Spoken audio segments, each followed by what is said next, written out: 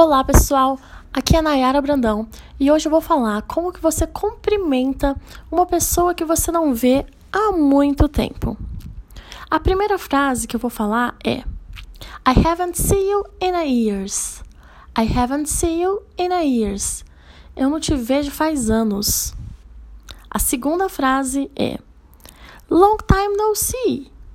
Long time no see. Faz muito tempo que eu não te vejo. A terceira frase é I have seen you in an age. Eu não te vejo por eras. A quarta e última frase é I haven't seen you in a month of Sundays. I haven't seen you in a month of Sundays. A month of Sundays, a long time. A month of Sundays, há muito tempo. Então, eu não te vejo há muito tempo. Essa é a dica de hoje.